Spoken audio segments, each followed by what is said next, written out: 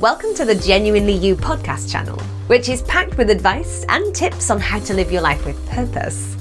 Do you wish you felt happy and fulfilled? Are you feeling stuck, wishing things could be better? Are you ready to take some action and create the life you want? To start living an empowered life, you need to recognize and make full use of the power and freedom that comes from being genuinely you. Your host is Gina Gardner, a #1 best-selling author whose whole life has been about supporting people to achieve personal empowerment, helping people just like you recognize that they can. Hello there, this is Gina Gardner. I'm a host on Passionate World Radio.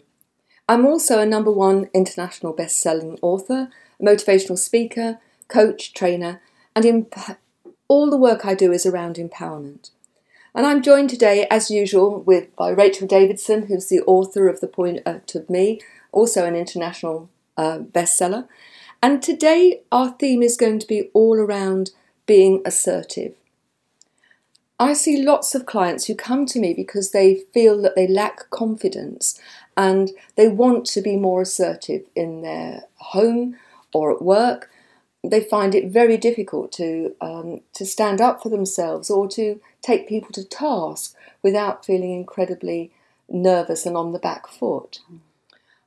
Rachel and I have done a lot talking about this. In fact, we were only saying earlier that we probably should have been recording our conversation earlier today.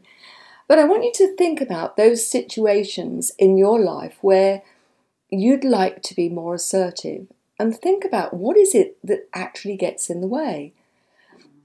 Because understanding yourself and what's going on, I think, is possibly the most powerful tool that you have in terms of being assertive. Yes. And understanding yourself doesn't mean that it all needs to be great. No. Because being assertive, it isn't about necessarily having no nerves or, not being comfortable, particularly in the first instance, around tackling these things. But it is about recognising that you need to do it and that you're choosing to do it. Yeah. I often think of truly successfully assertive people as those who are capable of speaking their truth, and that they do it with grace and gentleness, but it is so fundamental to their values, to who they are, that speaking their truth is a very powerful thing. So in whatever moment or whatever trigger is happening, to be able to be assertive, to risk sticking your head above the parapet, to risk being disliked because of the values or views that you have, but nevertheless staying true to yourself and speaking them anyway, I think that is something very admirable in people. I think that's true. Before we go too much further, and I think you make a very sound point, and we'll come back to that, I want to make the distinction between being assertive, yes, which for me is speaking your truth, but in a way that that doesn't actually destroy other people, yes, and aggression. Yes, they're very different. For me, aggression is something that there is certainly in the family and in the work context, there is never an excuse for aggression. No. And I think we need to be very clear about it. Aggression comes in a lot of forms. Yes. I think most people recognise physical aggression or people shouting, but there are other forms of aggression. Passive aggression, where people can be very quiet and seemingly very compliant, but actually there is a real edge to it, and there's a real underlying threat to it. Yes, and that's the point about aggression, isn't it? That there is always an underlying threat, that there is an intention by the aggressor to oppress whoever they're dealing with, speaking with, and so on. There's that sort of necessary, I'm going to make myself feel better by putting you down through the aggression, which I don't think is present when somebody's being truly assertive. No. For me, aggression is when you are imposing your will. Yes. But when you're being assertive, you're simply saying, this is who I am, this is what I believe in, and this is the action I'm going to take. And it's not about making you feel worse. It's about this is right. But you can see why people get confused. Yep. And why somebody can believe they're being assertive, but in actual fact they're being aggressive, because it's a very, very subtle line. Well, it can be. Yeah. And I think often when people are not practiced in being assertive, that in their nerves, in their wish to make a stand, that they tip over into being aggressive, when actually there's no need. Yeah. So I think, be clear, there's some rules for me. Don't burn your bridges. It's a very, very long walk round. Yeah. Then do this or I'll, or I'm never going to talk to you again. Yes. That's actually a form of aggression, and it's really counterproductive. So be aware that rather than it being I'm going to win and you're going to lose, that what you want to come out of this is that people come out win-win, but at least both people come out with their dignity and their sense of self intact.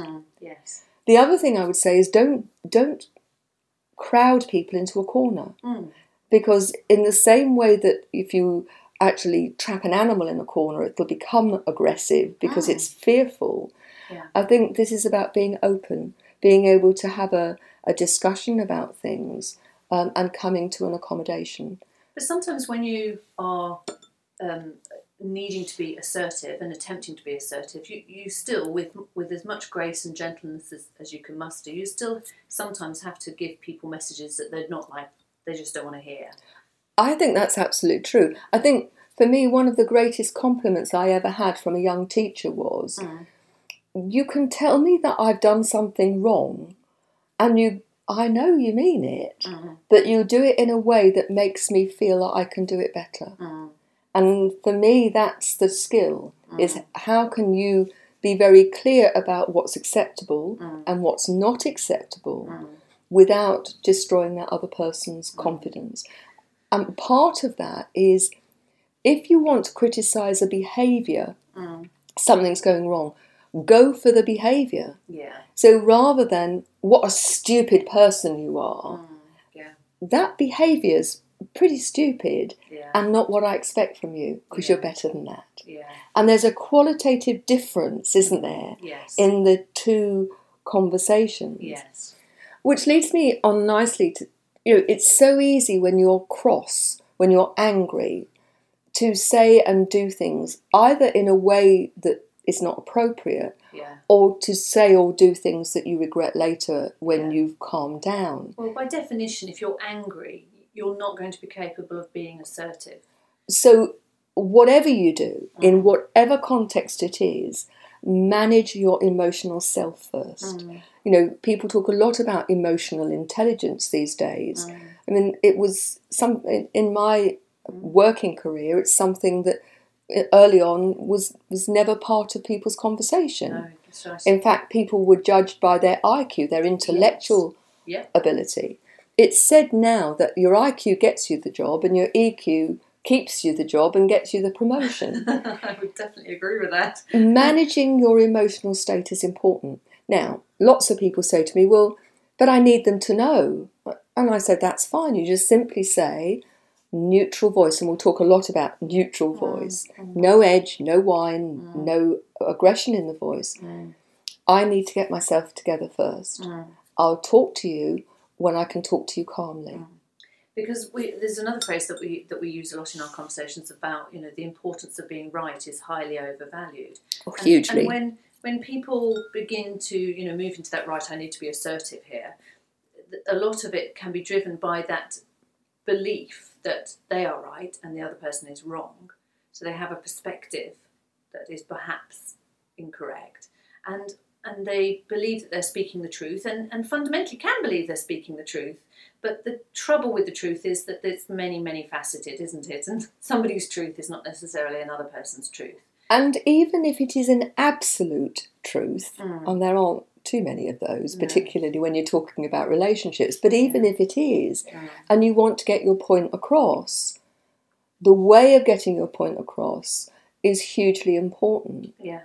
I was going to talk about this later, but maybe it's a good idea to talk about the neutral voice, the neutral body language now. I've years of dealing with pupils, parents, staff, clients, people in business, and what I recognise is when you want to say something that's unpalatable, it's really important to prepare yourself. One, emotionally, to get yourself completely under control. Because when you use a neutral voice, no whine, no edge, no aggression, and you are prepared, you can say things in a way where people can't wriggle. The minute you use a voice or a body language or an approach which is aggressive or which is whiny, oh, don't do that. People latch onto the voice and not to the content of what you're saying. And they can wriggle. They can get aggrieved if you're being angry. They can think, oh, she's off on one again, she's nagging, she's whining or whatever. And they can dismiss the content of what you're saying. If you're able to use a neutral voice, rather as I'm using with you, Rachel, I need to talk to you about this. And I'd really like you to listen and hear me out, and then you'll have your opportunity to speak. See, I know that some important message is coming my way now. And then I have to listen. And then you actually state your case, no exaggeration, keep to the facts, and the impact of that. People find it very much more difficult then to wriggle. But if I'd come to you and said, Rachel, stop it, you're doing something that annoys me, using that voice, or Rachel, stop it. No, that definitely has a different energetic, emotional feel on me as to, oh no, what's coming? And I think very much of, parents being assertive with their children. I think, there are some things that can be really, really helpful. For example, we use the word don't a lot. But if I say to listeners, don't think of pink elephants or blue elephants, you have to think about the elephant before you can choose not to think about the elephant. That's like a fundamental universal law that you can only create. And in creation, then you can think about the deletion. but you have to create first. The difficulty is if you've got children and you say, don't do that, they only hear the do that. Yes. It's one of the reasons why if you're driving along a road and there are, along the side of the road there are huge gaps in the odd tree, that the car that's gone off the road goes into the tree. Because people, as they are steering or not, go, don't hit the tree, don't hit the tree. And the brain says, the tree! And off they go. So if you're in that situation, you should be saying, look for the space, look for the space. But it's the same when parents are nagging. How often do they say, don't do that? That takes me back to when my children were young, and I always tried to use the positive variant of what I was trying. So if I was tempted to say, don't spill your milk, I would catch myself and say, keep the milk in the cup. You have to work at it though, don't you? Because it's... Oh yeah, but remember 95% of what we do is habitual. So if you create a new habit, which is about stating things in the positive, that will help. The other thing is I think that we use the word no in a very interesting way. I call it the Tesco's version of the word no. So parents are in a shop and the child's being whiny and saying, can I have? And the parent says, no, you can't. No. And then eventually the child wears them down and they say, oh, go on then. And they devalue the word no to the point where no means if you keep on long enough, then you'll get it. Now, the trouble is we learn these patterns as children. However, we take those patterns into adulthood. And if you're a manager of people and you're wanting to be more assertive, recognise that actually in many ways you're the daddy or you're the mummy. And you need to be as mindful as people with teenage children when you're dealing with your staff.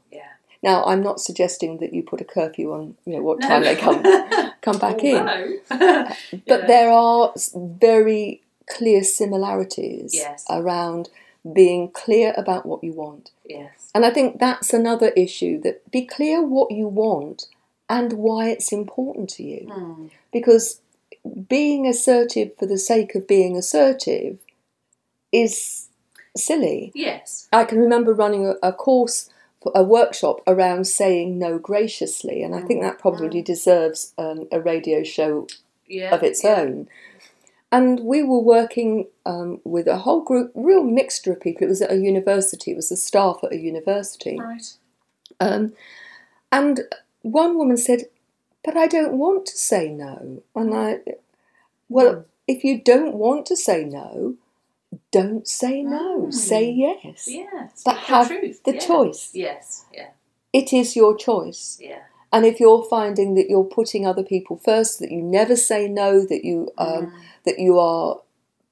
find yourself being given more and more work to do, for example, at work, then there is a time to say, actually, I'd be happy to do it, but which of these priorities should I now drop in order to be able to do what you want me to do? But if you said that with an edge in your voice, it would come across as very aggressive and actually being very unhelpful. Yeah. Whereas if you do it in the right way, you can just let the powers that be know, there is only so much time, and actually which is the priority. Yeah. Yeah. So being assertive, as you said earlier, and I absolutely agree, is about being able to stand in your truth. It's about being who you are. But I would say a lot of people don't actually know what their truth is. Now, you see, that brings to mind something that I watched on Instagram yesterday, where one of the ladies I follow, she's got hundreds of thousands of followers, and she's an interior designer, just to explain that's why she's on Instagram. But she did suffer from cancer a few years back, and she was basically on Instagram saying, because I faced death and suffered cancer, I now speak my mind. And so I think this is a good thing. You need to speak your mind. And then she said, it does get me into trouble a lot because my mouth just opens and I just say what I think. And I honestly believe that she feels that she is living her truth and being assertive, and yet it gets her into trouble. I think we've got to differentiate between speaking your truth and actually being unkind. I worked, when I was first ahead, the acting deputy who was told not to apply because they were going to appoint a man, right, and I was appointed, was somebody who used her badge of being northern and being blunt as an opening to be incredibly unkind. Yes, it's like those people that come to you and say, I'm one of those people who speaks their mind, and you cringe inside because you think, oh Lord, what's coming now? Is that just like your caveat for you can say anything to me and then just say, well, I told you I spoke my mind, and I've just got to accept it, have I? Oh. That is not being assertive, that's being aggressive, and it's not speaking your truth. Yeah. Because I would say, when you're truly standing in your power, when you're being genuinely who you're destined to be, that it's not about, I need to feel more important, more powerful in order to feel good about myself. Yes. My power does not diminish yours. Yeah, exactly. I can speak my truth, but I can do it in a way that actually does not in any way diminish you. I can say what you're doing, I don't like what you're doing, it's not acceptable to me, it doesn't fit with my values, but it doesn't make your values any more important than mine. It simply is that they're different. And I am speaking to you, letting you know that they're different, not that I'm right and you're wrong. Now, accept that there are situations that, if you were a murderer, I don't think that anything makes murder right. No. However, being assertive in that situation is, for most of us, very unlikely. Most of us are in the situation where you are dealing with people in home or at work, and you need to get your point of view across. Or you're being challenged to not put your point of view across, you're being challenged to actually shut up and go with the flow. Yes. And to stand against that. I mean, there are many, many studies, aren't there, about human psychology and what a sheep mentality we want to can belong. have. Yes. It's so hot wired into us that we really need to be is. part of the group. Yes. Look at peer group pressure Yeah. as a teenager. The need to belong means that children will not fulfil their academic ability because they don't want to be seen as the swot or the nerd. Yeah. And we do it in every way. Kids don't want to wear school uniform, but they'll go and all wear the same thing to belong. Yes. And that carries through, doesn't it? It really does. I mean, it is a very strong, very admirable person who can stand up for their views in a room where they know their views are unpopular and talk about those unpopular views with a sense of truth and grace and acknowledgement that others have other points of view. It's a very strong person to be able to do that. I mean, I'm reminded of, situations when I was a head teacher, for example, where there were things forced upon us by government or by local authority that I didn't agree with. Yeah. And, if you're in the workplace and the powers that be say that you've got to implement A, B or C, there is no doubt that there will be times when you think, I don't agree with this. Yeah, that it'll feel like it's absolutely ruining your integrity. Yeah. And so you have two choices, as I see it. Well, three. One, you can completely lie down and accept it and take on board that it doesn't sit well with your values. Yeah. The second is that you can work with it to find a way that works for you and actually find a way of implementing things that do sit with your values. And I'll give you a small example. In the UK, in the 2000s, they implemented a whole system for teaching of reading. Right. And it was about breaking books up into photocopied pages. Oh. Okay. And I'm so anti that as a process, not doing it occasionally, but this is the whole thing. The whole thing, okay. Children were never going to see a whole book, never read a story from beginning to end as part of the curriculum. Right. And I thought this was madness. We just had an Ofsted inspection which said that our teaching of reading was exemplary. Now, lots of schools just didn't do the government initiative, which hadn't been tried and tested. It was one of those things which somebody thought they had a good idea. But rather than not do it, I went to the local authority and I said, we've just been told that our teaching of English, including reading, is exemplary. And we use whole books to do that. We break it down, but we use whole books. We want children to understand and enjoy reading. Yes. Come in and inspect us. Have a look at what we're doing. And if you believe that the new system is better, we'll look again. Yeah. But if you believe that what we're doing is serving our children well, I want, in writing, your agreement that we can do it. Okay. And we got it. Right. Interestingly, 18 months later, they realised that the system that they were trying to introduce didn't work, and it was overhauled and they brought in back whole books. Yeah. But that's 18 months of children's education. Yeah, well, for some children, that's critical. A whole year of a critical education, exactly. So my approach was to really examine what we were doing, and I think that's important, to look at why is it that you don't agree. And if you really examine things, often you'll find that there is a way of implementing things in a way that sits with your values. Yes. But if it doesn't, then change it, but be upfront about it. Yes. And then the final choice, if you really cannot find a way of living with something that sits with your values and finding a way, then your choice is to go and find another job. Yeah. Because if you stay in a place where your values are at variance with what you're being asked to do consistently, it's damaging. Yes.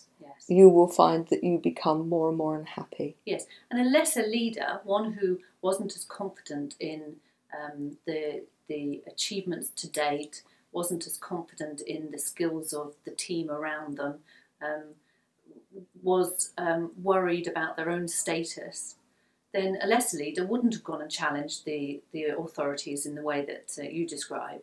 They would have just gone with the flow, because let's face it, it's easier to not be assertive, isn't it? Very often it is. Yeah. And sometimes you have to take a bit of a risk. I should say it's easier in the moment Yes. not to be assertive, but Yes. it always kicks you later Yes. on, doesn't it? If you don't deal with something, generally speaking, the problem gets bigger. Yeah. And I would say for me, when I work with businesses, that's one of the biggest challenges that managers have, that they don't say anything and they don't say anything and they don't say anything. And then there's a big blow up because it becomes so frustrating. Yeah. Or they wait till the year's appraisal and then they say it's all been useless. Yeah. And actually, they're not only doing themselves a disservice and their organisation, but they're also doing a disservice to the person involved. Yeah.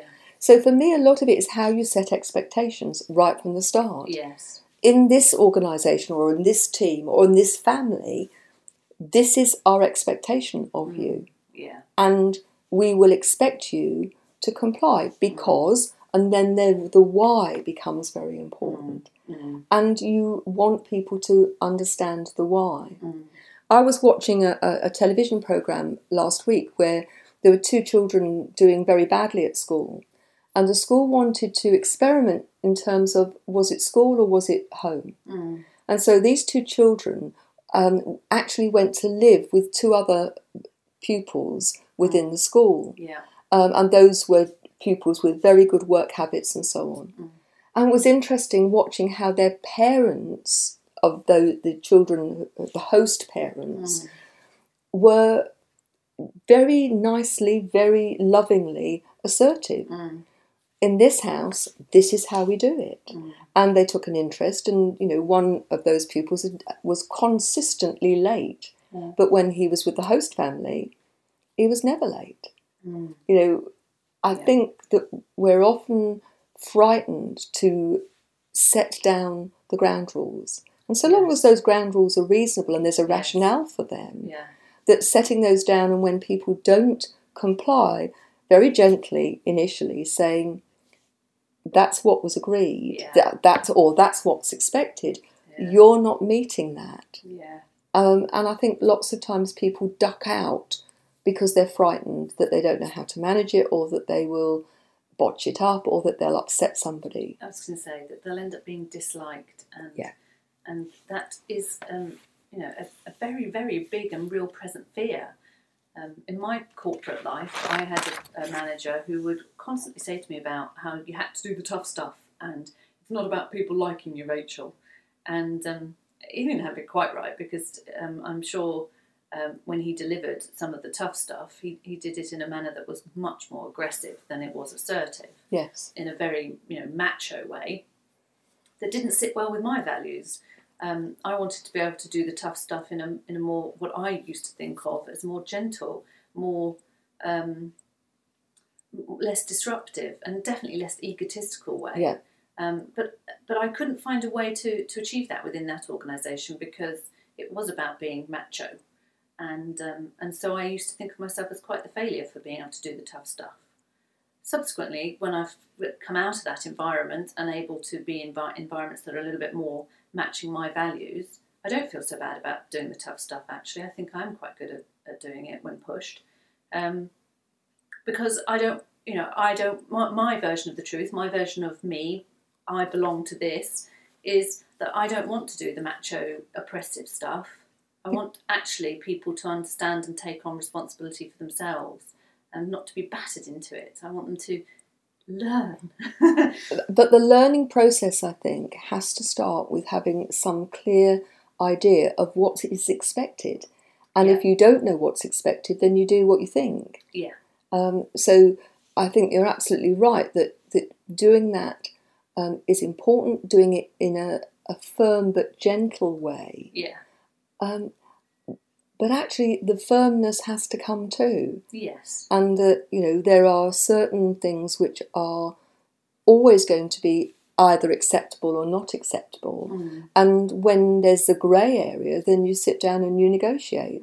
The problem is, I think, for many people at work and at home, is that they live in the grey area. Yeah. And nobody quite knows what's expected, or the goalposts change. And I think if that's the case, then it's difficult. There needs to be some level of consistency. And that's telling, isn't it, too, of how people themselves, for their own lives, live in a grey area, and they don't do the work on themselves to get clarity, Yes. to get light on who they are, where they stand, why they stand there, you know, what kind of attachments and connections they've got, and why. And that's the true sense of belonging, I think, and that's what gives you the ability to be assertive. Yes. in the true sense of the gentle standing firm. And I think the more you know yourself and the more you recognise who you are, and the fact that you can be you without in any way lessening other people. You don't have to be more important. You are equally important. Yes. And, you know, recognising that when you choose to stand up, and standing is your body language is really important. If you want to feel more assertive, get yourself into somewhere quiet and stand as if you are a medieval king with absolute power, because it's around the intention in your head very often that helps you to feel that you're in control. Yeah. Get yourself emotionally under control. Yeah. Expect to be listened to, and you'll find that it gets easier. If you need any help, you can contact me through the website genuinely-you.com, and I'll happily give you some individual help. If there are any themes you'd like covered in the radio show, please let us know, again through the website genuinely-you. You can find Rachel's book, The Point of Me, on Amazon, and you can find all of my books, including a free digital download of the latest bestseller, Thriving Not Surviving, The 5 Secret Pathways to Happiness, Success and Fulfillment. You can get a free digital download at genuinely-you.com. Thanks for listening, and we look forward to being with you again soon. Take care. You've just been listening to another great Genuinely You podcast. We hope you enjoyed it. Genuinely You is a culmination of Gina's work, spanning over 30 years, of helping people learn what makes them feel happy and truly fulfilled, and how to achieve it. Please visit genuinely-you.com today to find out more.